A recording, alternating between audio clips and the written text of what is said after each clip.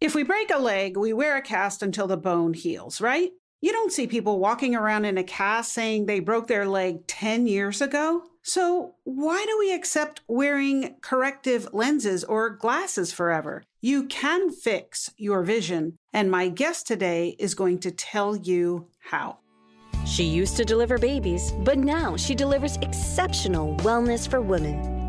Welcome to her Brilliant Health Radio, where holistic women's health expert and board-certified OBGYN Dr. Kyrin Dunston shares revolutionary insight from leading experts on what you need to know today to treat the root cause of disease, heal, and create the radiant health you've been searching for.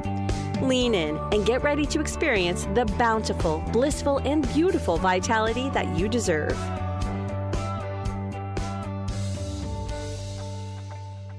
It's Dr. Kyrin back for another episode of her Brilliant Health Revolution podcast. So excited to be here with you today in this new year.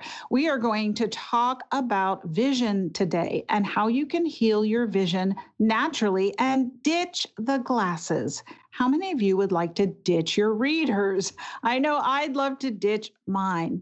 I'm going to tell you about my special guest today who's going to share her experience about how you can heal your vision naturally and get off the crutch that glasses are. So Claudia Muhlenweg is a holistic vision coach who focuses on finding the root cause of her clients' blurry vision instead of using symptomatic treatments like glasses, contacts, or surgery. She's the founder of Holistic Vision and the creator of the Naturally Clear Vision Method. Her experience with glasses eventually drove her to discover natural solutions to common eyesight problems. The Naturally Clear Vision Method uses a unique strategy to reduce strain and improve eyesight, no matter what your age. Welcome, Claudia. I'm so excited to be here, Dr. Kyrin. I heard a long time ago about improving vision naturally, but this is before I discovered functional medicine and root cause resolution and how you can heal the body by addressing the root cause problems. And so I really didn't pay any attention, unfortunately. And now I know that it's absolutely true. So I'm very excited to dive in with you into this topic. But let's start with just kind of framing the problem. Framing the problem, right? It's a pun there. So it's so common at midlife that we women start wearing readers. We consider it inevitable. We don't question it. We just get the readers and we have them stashed all over the place. If you're like me, I've got one in my bedroom, one in my office. I got them in my car. I got them in my purse, right? And we start having to look at things really much more closely. And so why is this such a common problem? So traditional medicine talks about the lens is hardening, and that's the reason why this is happening. The lens does grow layers as you get older, that's true, but it's really more of what I find more a stiffening of your whole attitude, your mindset, your body. It's like, you know, how our body, we have to just move a little more. We have to do a little bit more maintenance. So it's not like inevitable. I have known many, many people in their 70s, 80s, 90s, and even my friend Sal Maraz, who died at 101 last year, who never used glasses. But I found they have a very agile mind. Like they're very looking forward to the day. They don't like count the days to retirement. They have a very, you know, how do you say this? A joyful attitude to life and are really interested in things. So to me, it's more of a hardening of your mindset and your beliefs. In addition to the body, right? We all know that we need to do a little bit more maintenance as we get older. Yeah, you know, that's so interesting. You're talking about hardening of the mind because we really don't see with our eyes. We really see with our brain. Our eyes are just the mechanism that transmits the information to our brain. And so it makes sense to me that if you're having some type of brain difficulty slowing, which with age, a lot of people will get slowing in the function of the brain, that you would have accompanying vision problems. So it kind of makes sense when you think about what vision really is.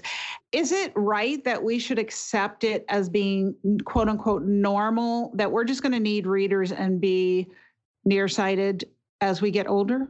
First of all, it's farsighted, and this is another thing that everybody confuses. So farsighted is when you need readers, right? Nearsighted is when you can't see the distance clearly, but you can see the near point super clear. Your listeners might fall into both categories, like, right? Some of your listeners might be nearsighted, maybe have had glasses since childhood, college years, and some of your listeners might had perfect vision until they hit 40, 45, 50 or something. So it's not normal, but it's common. And I really like to differentiate between those two, because normal is something that we often confuse with common. Just because a lot of people have this thing, like look at other health problems, diabetes, just because a lot of people have that, it's not normal. I hope that makes sense. Oh, absolutely. It's what I talk about all the time. Just because 60% of women in menopause are overweight or obese, that's normal because most people have it, but it's not optimal and it's not what's possible. And so what you're saying is the same with vision, that it's normal that people become farsighted. I stand corrected. But it's not what's possible or what's optimal. So how is our lifestyle contributing to our vision problems at midlife? So you talked about stress already, right? So stress is a huge factor, and diet is another factor that you mentioned. Over the years, I hate when doctors call something age-related, because usually to me it's lifestyle-related. It's just over time, over a few decades, stuff catches up with us, right? Like things we could get away with in our 20s don't work anymore. So it's on all these different levels. Computers definitely don't help. I spend a lot of time at the computer, but I know what I'm doing, and I'm using techniques, vision practices, blue blockers. I know what I'm doing, right? But if you just use the computer all day long, you see a higher rate of people becoming what's technically called presbyopic, which is a farsightedness that appears in what they call in age, right? That age-related farsightedness. So computers, spending too much time indoors. Sunlight is really important for good vision, not shifting attention enough around, like being locked into one distance for a long time, which our eyes are not meant to be locked into a single distance for hours at a time. Those are all contributing factors. And then just what we talked about earlier, the mindset, the emotional aspect. A lot of women our age go through this change in their life. And it's not just menopause. It might also be an empty nester situation, maybe a divorce. A lot of times, in midlife, we have huge life changes. And that can affect our well-being, our mental well-being, our emotional well-being, our stress levels, all those things. Yeah, I think it's a great point that you make, that we call it age-related decline, as if we had no control over it, as if it was some outside force that was causing this. But the truth is, it's just our daily habits multiplied over time become our health. And so it really shouldn't be called age-related decline. It should be habit-related decline. And this is true for weight gain.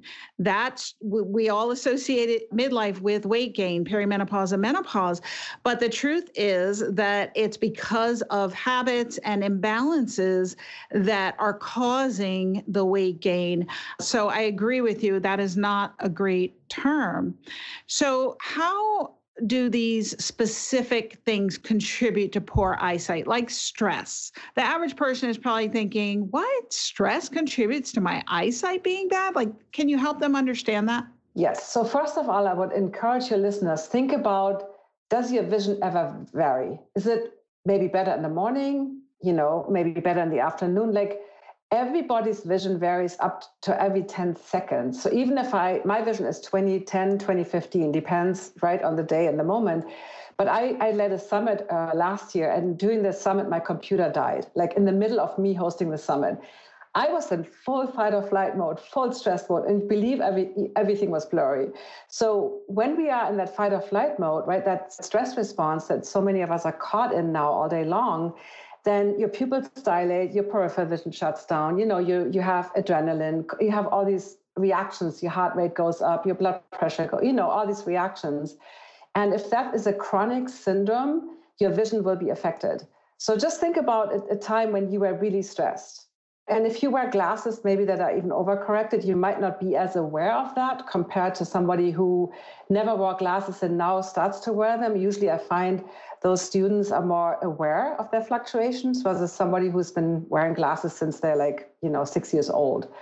But everybody's vision varies depending on their stress level.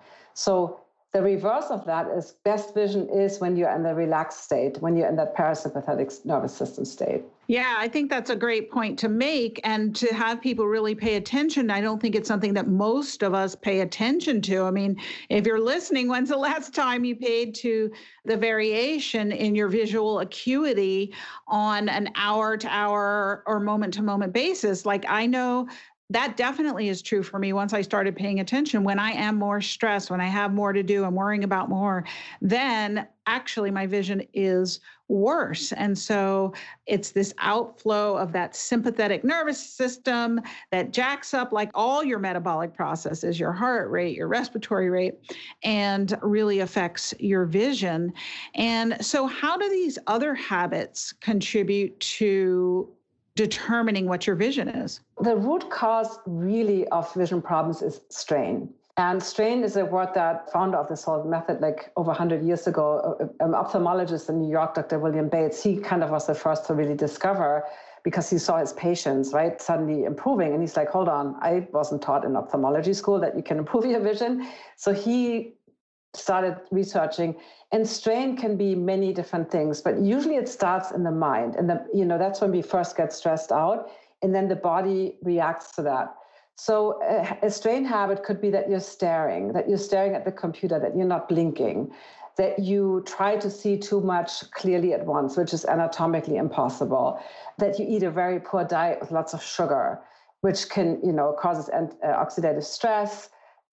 Most of these so-called age-related eye diseases are definitely caused by a poor diet as the main contributor. Maybe you don't sleep well, right? You're tired, but you're kind of drinking 3 cups of coffee to kind of, keep your eyes open. So hold on, Claudia. I know some people are thinking, what is she talking about? My diet is going to affect my vision.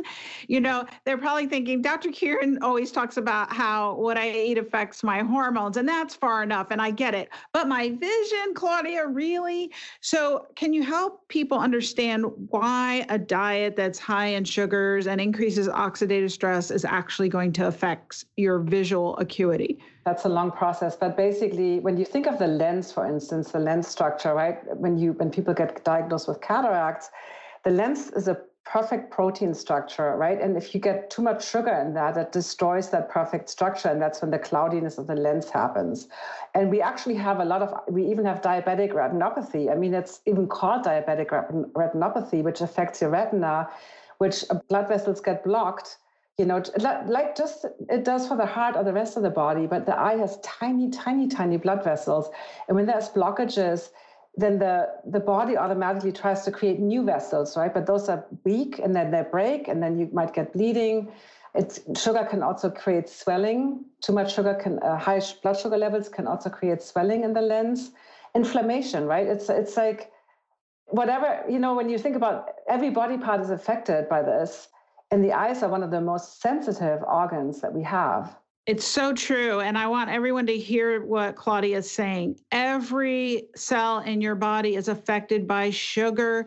Sugar attaches to these cells and inflames them, distorts them, and then that causes a problem in whatever tissue you're talking about. And you don't have to have a diagnosis of diabetes to be having these problems, folks.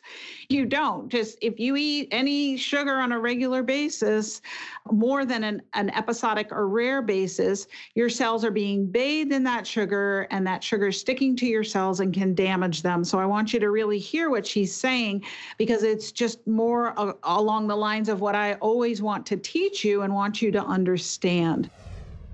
We'll be right back after this short message from our sponsor. Hey there, it's your conscience calling. It's a new year. Just wondering where you are with your resolution. You remember, the one to lose some weight and get in shape? Life would be a whole lot better if you upped your metabolism, lost a few pounds, had some energy, and could get in your skinny jeans again, right? But I know you don't want to count calories, and I don't want you to either. And working out at the gym is not your idea of fun. Or mine. I know you hate the thought that you might fail at weight loss again. And I do too. And that's why, this time, I've set you up for the ultimate success by working with a doctor who lost 100 pounds at midlife herself by addressing all the hidden causes of weight gain no one's told you about. It's about so much more than diet and exercise. You'll see, Dr. Kyrin will tell you all the secrets you need to know to lose 10 pounds and double your energy in the 28-day Jumpstart program. It addresses all the reasons that 90% of weight loss programs fail women at midlife. Yup, it was created by Dr. Kyrin after she lost 100 pounds at midlife. She designed it to address the same issues that you're having. Only you don't know you're having them because no one told you. So yes, I heard what you want. And for sure, you totally deserve it. To live in a body that is healthy and vital and supports you in doing everything that you want to do. And to look good doing it while having more fun than you can imagine. I got you. And I know you don't want to pay a lot of money to try yet another program. So you'll love the special introductory offer of just $47 to join. Just $47? Girl, you know you spend that on things you can't even remember every single month. What have you got to lose? Nothing. Losing 10 pounds could just be the jumpstart you need to your next level of living. It's all ready for you. Just go to jumpstartyourmidlifemojo.com to get the details on this amazing program and sign up now. Then you can check off lose weight and feel great from your to-do list and get back to the things that matter most to you. I heard you, and I've answered. Dr. Kyrin's got your resolution covered with the Jumpstart program. I'll see you there. And we're back. And then you talked about sleep, Claudia. Help us understand that. Well, sleep is the time that our body regenerates, right? And same with the eyes. So the eyes do need to rest, but more importantly, like you said earlier, the brain, right, needs to rest. And we process a lot of the information we get throughout the day as we sleep. And so, you probably noticed when you are tired, when you didn't sleep enough, how your eyes might even be dry or be like, itchy, or you just don't feel rested. And good vision is based on rest and relaxation.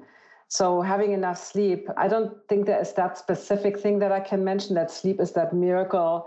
It's just important to feel rested and feel energized to get enough sleep. Yeah, I think it's so important to remember that sleep is rest, but it's also repair. Mm-hmm. And your body does detox while you're sleeping and repairs different cells. And so it's really vital. It's vital for weight loss. It's vital for hormone balance. It's vital for vision. So how did you come to know that eyesight could be healed naturally? And what's your journey to offer to help people to understand this and help them ditch the glasses? I got my first pair of glasses when I was 3 years old. And like any small child, glasses are just the worst thing you want on your face. When I started school at age 6, I was teased, bullied, made fun of because there was only one other kid out of 35 in my whole classroom. And he was the professor. He was that smart kid that had the answer to everything. I was not. So I got more and more shy. I felt really insecure. I had no confidence. A few years later, I remember I was invited to play on the handball team, even though I wasn't a good player, but I was like, somebody wants to hang out with me. I was excited. And I joined, and I couldn't wear my glasses when I was playing handball because they were glass and it was too dangerous. And after 3 years of doing that as a teenager, the eye doctor said, your vision is normal. So in hindsight, I contribute that to the being outside in the sunlight, had eye coordination, catching the ball, your peripheral vision, all these good things that, that are important for vision. And then I noticed as I was in my high school final exams that my vision got blurry again. And I was really freaking out because I just had a couple of years of no glasses and boys told me I have pretty eyes. I finally felt confident. And I found this book. So I was determined that I knew instinctively this is not normal. Like, why is it getting worse? And I found one book in one bookstore, like really I searched all over. And that book talked about relaxation and gave vision practices. And I did those religiously. And my vision cleared up every time, right away it cleared up. And then I didn't wear glasses until like my 30s again. And then I was in a horrible marriage, lots of stress, was a single mom eventually, you can imagine, with 2 small children, stress galore. And that's when I was, back in glasses. Then I was like, after a few years of that, and I noticed how my vision got worse really quickly wearing those, I was like, I've done this before. Like, I found that book, and then as serendipity had it, my yoga teacher said, I'm studying natural vision improvement. Do you want to be one of my guinea pig students? I'm like, yes, yes, yes. And then eventually I decided to teach this after I got rid of my glasses. And I look at you now, no glasses, which is a rarity for women in our age group. And more of us have glasses than not. And so I love that you're teaching this to other people so that they can improve their vision and get off the glasses. And I know when we talked before, you were kind of using an analogy of the insanity of glasses to, I think, a cast when you break a bone. So can you tell everyone that? Yeah, so it's, to me, what's always so interesting is that, when you have vision problems, you go to the eye doctor, and usually people leave with a prescription for glasses or contacts. If you were to break your arm, and they would put a cast on you and say, hey, you have to wear this for the rest of your life. It's going to get a little thicker over time, every year, a little, maybe a quarter inch more. You would be like, wait, what? No, you would run away and find another doctor, right? So with glasses, we have somehow accepted that that's the treatment. And I make air quotation marks, because that's not a treatment. That's just basically keeping you. It's kind of like diabetes pills, right? It's like any kind of pill that you have to take for the rest of your life. And they make your vision worse. And you might be able to attest to that. Like everybody that starts with readers within a few years, depends on, how the situation is. But between 2 and 5 years, usually everybody's in progressive glasses, because your perfect distance vision that was always great, suddenly from wearing all these readers all the time also goes downhill. And then you can't see anything clearly, near or far.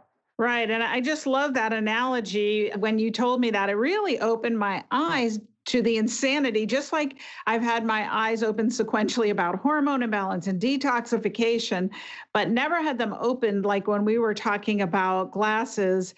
And you said that analogy, it really is insanity. We don't keep a cast on, and that's just it's a crutch basically for our bone to grow. And we really would run out of the doctor's office if they said that, but we just accept the reality of presbyopia as we age. And I just want everyone listening to reconsider that. And, this podcast is about Her Brilliant Health Revolution, which is questioning everything that we've accepted about that. What did we have to accept as women as we age is wrong, including your vision.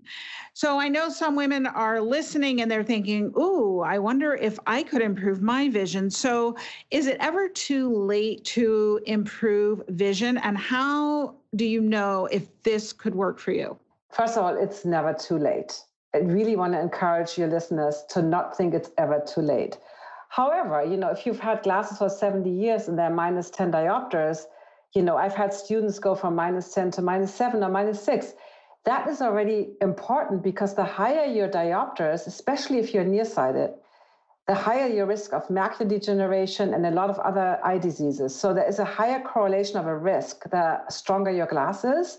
So any improvements, or I've had lots of students that said, they were in glasses full time and progressives. And then now they said, I only use them if I really read small print, but I can go without everything else. I have perfect vision again, So sometimes when you have that really small vitamin bottle and it's dim light, they still need glasses. So that's what I want to encourage everybody. And even if you have to do the cataract surgery because it's too late, the cataracts are too mature, knowing that the practice gives you the good habits to actually keep that vision, because I've seen many people get the surgery and within a few years, the vision goes downhill again, because what they didn't address is what you talked about in the beginning. Vision is 90% brain. The doctors don't really tell you that. They just put the new lens in and off you go, right? But they don't teach you anything about your vision habits or what you should be doing to keep your vision perfect. Yeah, so sounds like everyone should get eye exercises. after they have surgery, before or as prophylactically, just like we go to the gym and work out our skeletal muscles. We do yoga to do stretching. We strengthen our skeletal muscles by resistance training with weights. Sounds like we should be doing eye exercises. What do you think? Well, first of all, it's not eye exercises. So this is what everybody thinks. And yes, you can say technically it is, but I prefer to call it relax exercises because most people's eye muscles are actually too tight. So it's not that your eye muscles are weak. A lot of times they're too tight, and it depends on what kind of vision problems you have. We have 6 outer eye muscles. Most nearsighted people have the superior and the inferior oblique too tight, and for those anatomy nerds out there, and for the farsighted people, the forerecti muscle tend to be too tight.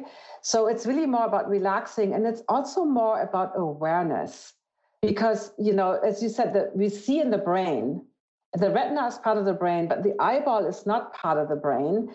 And think about the ease of hearing or the ease of tasting or touching, right? So vision is a sense that's supposed to be really effortless and easy. I always say, when you want to touch something, your hand has to reach out, right? You have to touch. But if you want to see something, your eyeballs don't have to jump out of the face like, in the comics, right? Where they're like blowing. But you receive light. Actually, things come to you and then you process that. So yes, technically some of the things we do could be called exercises, but it's really more about awareness and relaxing and learning, doing practices to learn good vision habits that people with perfect vision automatically have, right? So you kind of reintroduce good habits via a practice, if that makes sense. Yeah, I love that. It does make sense. And let's get into the solution. So let's talk about what are some of those healthy habits for improving your vision that you'll want to cultivate. One of the most simple ones is blinking. And blinking lubricates your eyes. So if you don't blink much, it only takes 10 seconds for your tear film to thin out. And I hear a lot of times dry eye syndrome, dry eyes. So blinking is, my friend Sal, I mentioned earlier, who had perfect vision until he was 101 and he passed away. He blinked about every second. So every 2 to 3 seconds is normal. Most people don't blink enough. That's a really simple thing. Breathing, I don't know how much your listeners or how much you talk about breathing, but to get into that relaxation state, belly breathing, longer exhales, little pause, like all these things can help you to go and from like the spinning mind, the stress mode into the relaxation response. That's just simple things. And then shifting your focus a lot. So I have my computer at the window, so I only need to look just above the edge of the computer, and I'm looking like 20 feet into my backyard. So you want to set up your environment in a way that supports your vision versus having, let's say, the computer against the wall, and you cannot shift your focus easily. Peripheral, good vision, this is something that most people don't know. Vision, anatomy-wise, is based on the fovea. We only have clear vision in the fovea, which is the size of a pinhead. It's tiny, tiny, tiny spot in our retina. That's the only area where we have perfect clarity. And once you know that, you realize that everything, even if I look at a letter, small print, and I look at your name here on the Skype, I look at the K, then the Y is already not as clear as the K, because we have that really small space, and everything else is peripheral vision, right? Near periphery, middle periphery, far periphery.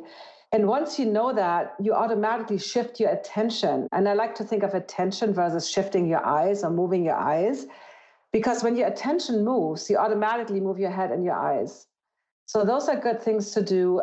Yeah, those are great. Let's start with those. So blinking, that's very interesting that people don't blink enough. And the issue with dry eyes is a huge issue for women in menopause, because those cells that lubricate the eye actually have sex hormone receptors.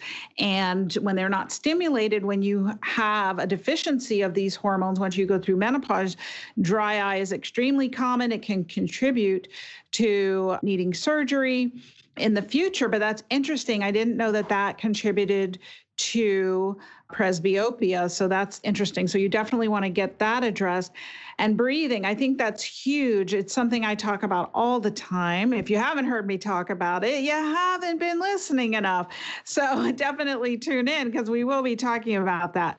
But that can switch you out of that sympathetic outflow, that fight, flight, what I call the Hulk part of the nervous system that's hypermetabolic. So your blood pressure's up, your respiratory rate is up, all the blood flows to your periphery, to your hands and feet, so you can run fast and be strong.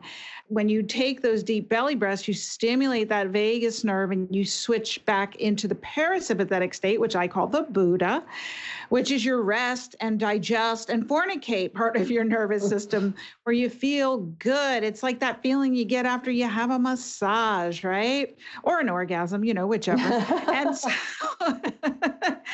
so that, what I'm hearing you say, really can calm down those tight muscles. And I liked how you described that. It's not that the muscles are weak, they're just tight.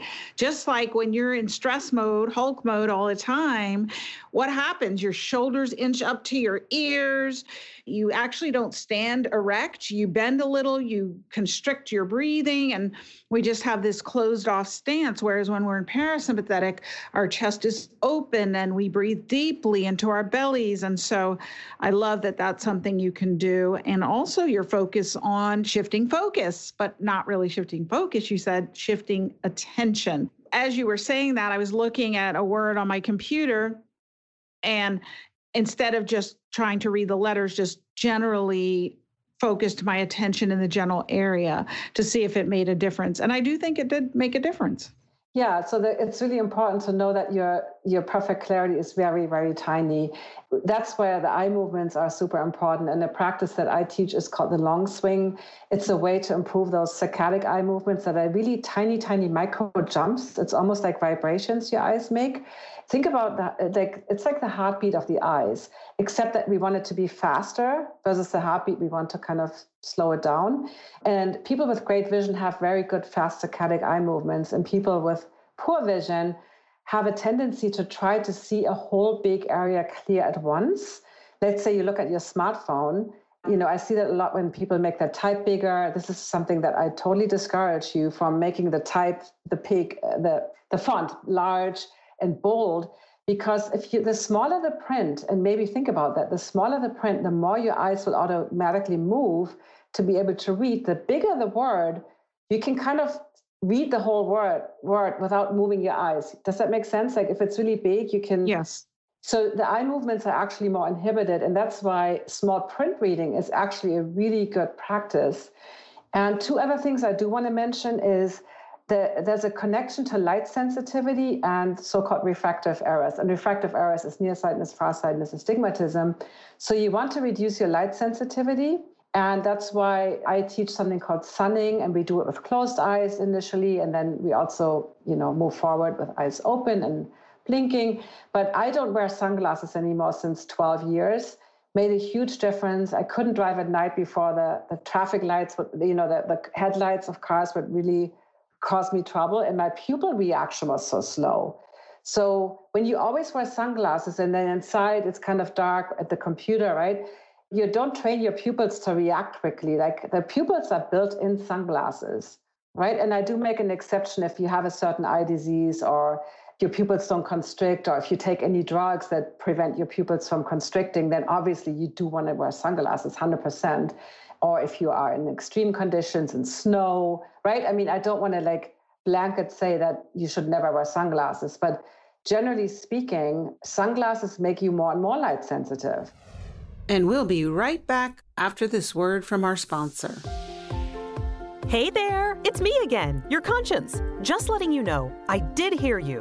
The question is, did you hear me? Go to jumpstartyourmidlifemojo.com now to sign up for Dr. Kieran's next challenge starting soon. Pause this recording and go to the website now. We'll wait for you. Dr. Kieran's got you covered in achieving your resolutions this year. I'm always looking out for you. You're welcome. We're back.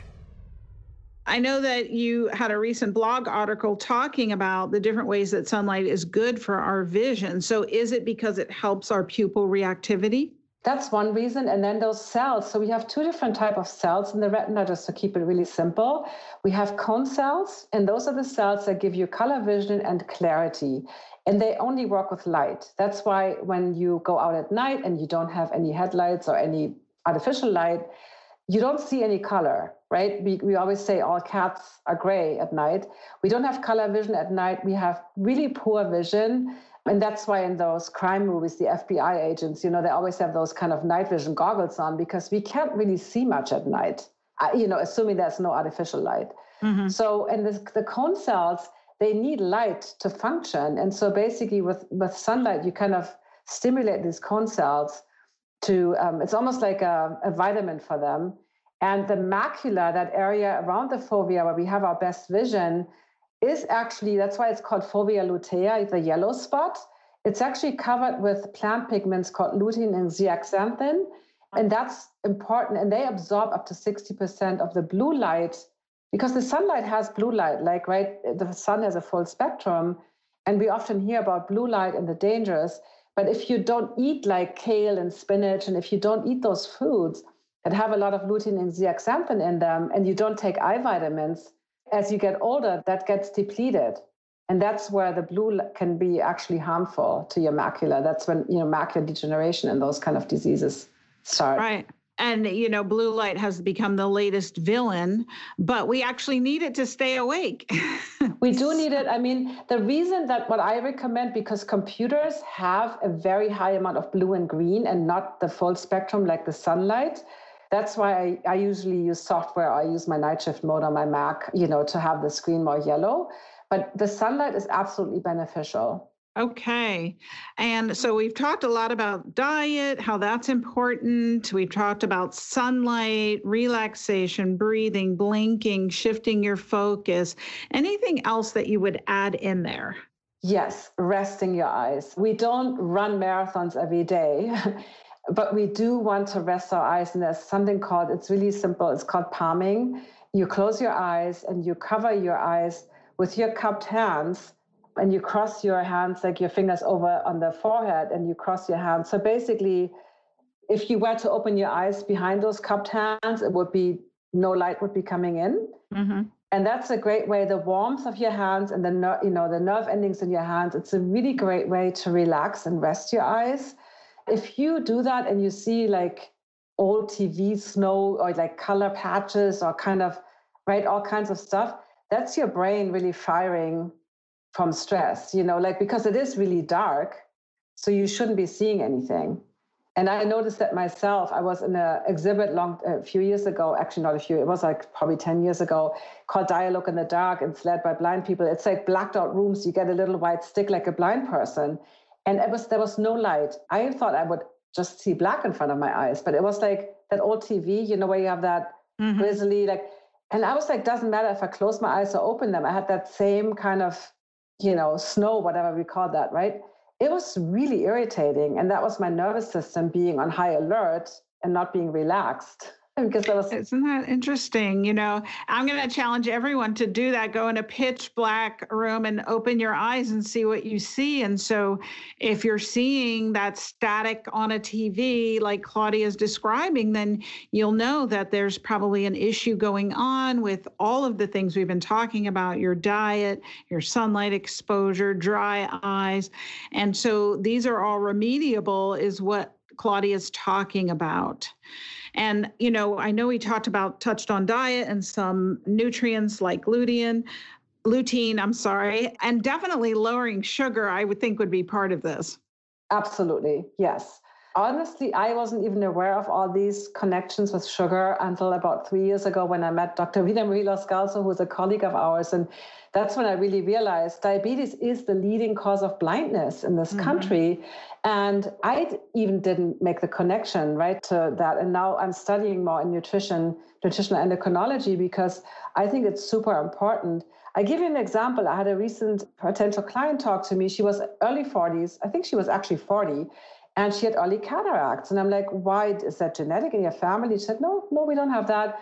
But my doctor said I was pre-diabetic. I'm like, but he said nothing to worry about. I'm like, and this is the stuff that drives me crazy. I'm like, you're pre-diabetic and you have cataracts at 40? Like, You have everything to worry about. Yeah, and that's, I laugh not at her, that's very tragic, but because it's insane that we doctors tell people that it's nothing to worry about. That's the insanity, because it's everything to worry about, and it's perfectly correctable. She doesn't have to get diabetes. She can get it completely reversed. And I love Rita Marie. She's been on the podcast, and she explains the same things we're talking about to people. And it all starts with sugar. So definitely decreasing the glycemic load of the diet, doing activities to sop up that sugar, like working out your muscles, and there's supplements that can help too. So what other habits can we adopt to improve our vision? Let me think about it. I have so many practices. Definitely what I mentioned earlier, the peripheral vision. So I see that a lot, especially when you wear glasses. There's a kind of a tunnel vision effect. Back in the day when I worked in an office, I would often walk up to people and they don't notice me. And then you tap them on the shoulder. They're like, oh my God, they were totally startled. So you can, if you have a second monitor, you can have a little YouTube video playing in the corner. Or recently a client told me they have an aquarium and they put that on the side, or a mobile, something that moves. So you want to be able to stimulate your peripheral vision, because our outer periphery, right on the sides, really, we notice movement there. So that's an important aspect to do. And then just look at, this is the thing that I noticed with a lot of nearsighted people, is like a zoning out, like parking your eyes, where you just have that blank stare and you don't actually look at something. Mm-hmm. Then in that case, it's better to close your eyes for a moment and then reopen them. And really, we say these things like, you don't see the forest for the trees. Vision has to do a lot with attention. So one practice I encourage my students to do, because let's face it, eyesight can only happen in the present moment. Thinking about the future is foresight or visualization or imagination, and thinking about the past is memory or hindsight. So one way to stay in the present moment is to pick a color each day. You pick a color and then you look out for that color when you're on your walk, when you're driving. And ideally you do that without glasses if that's safe for you to do, because you focus on what you do see versus, I hear a lot of times, oh, everything is blurry. So when you have the color of the day, you're like, oh, there's red over there. I don't know yet what that red thing is, but I see red. So focusing on those positive aspects. And then lastly, the mindset. Again, I hear that all the time. I actually just saw an Instagram post from somebody who posted legally blind. It's a hashtag. And I read, and then she posted her prescription, which was really minor. I'm like, you are not legally blind. You're far, far, far from legally blind. So there is this kind of thinking, I'm blind without my glasses, I'm blind like a bat, or, I can't see anything without my glasses. Those things, the more we tell ourselves those things, mm-hmm. Because, when you look at Joe Dispenza, all that research now being done by the HeartMath Institute, how our thoughts and our emotions actually have a big impact on our physical state, right? And the mm-hmm. energy around us. So I encourage my students to change their thinking to I can see everything I need to see. You don't want to make it so fake, I can see everything perfectly clear. If that's not the case, right? Then it might not connect with you because it's just too abstract. Mm-hmm. But something that I can see everything I need to see, or thank you, eyes, for giving me, letting me see the beauty in the world, or whatever however you want to phrase it, but stop saying I'm blind without my glasses. I love that. And I love Dr. Joe Dispenza and all the work on quantum physics.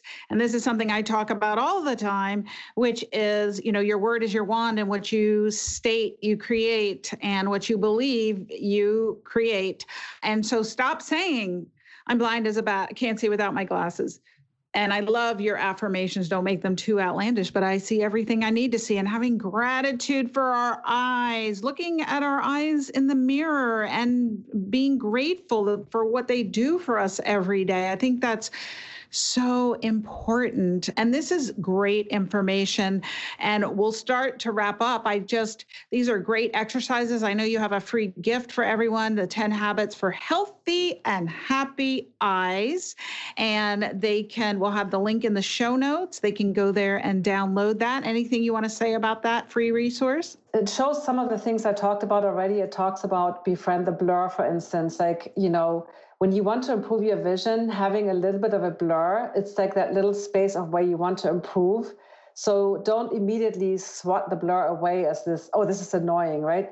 Give your attention or your perception some time to recognize something. I'm not talking about a crazy blur where you see nothing, but just usually what everybody does that works with me, we get into weaker glasses. And that's one thing also I want to tell you, readers, diopters can only correct you for one specific distance. So if you're, let's say, nearsighted and you wear glasses, they correct you for 20 feet distance, but not for 2 feet, but what the computer distance is, right? So you want to make sure that you don't wear your glasses when you don't need them. That's really important. And I talk about posture in that handout a little bit. Posture is related to astigmatism. And I do talk about some other healthy habits that you can introduce to help your vision maintain it or definitely improve it. Great. Well, thank you so much for offering and sharing that, Claudia. I really appreciate it. And I want everyone listening to download that free guide if you've got vision problems, if you're needing readers, or maybe you've had glasses since you were a kid. There still is room for improvement. And you're not only improving your eye function, but your brain function because you see with your brain. So I'm going to encourage you to download that and do some of the exercises. I'd love it if you could leave us, Claudia, with your top 3 take action tips for someone who is really struggling with their vision. What would be number 1, 2, and 3 actions to take? So don't wear the glasses when you don't need them. Definitely important. And with driving, I want to say driving is a safety thing, right? But you only have to have 20/40 vision legally to drive without glasses. However, right, that's probably not the best place to start if you don't feel okay. But don't wear them when you don't need them. Be okay with a little bit of a blur.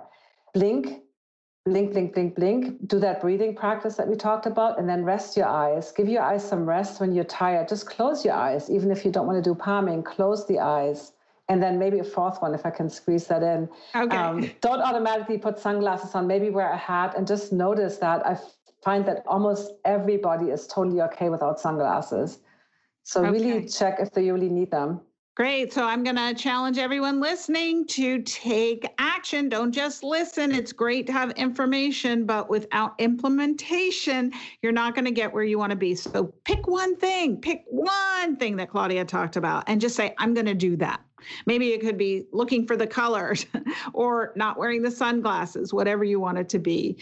So thank you so much for joining me. One last question, Claudia. The name of the podcast is Her Brilliant Health Revolution, and I'd like to know what that means to you. To me, that means being healthy on all levels, the physical, the mental, the emotional, the spiritual, and really listening to yourself, don't accept stomach aches or blurry vision or whatever as normal.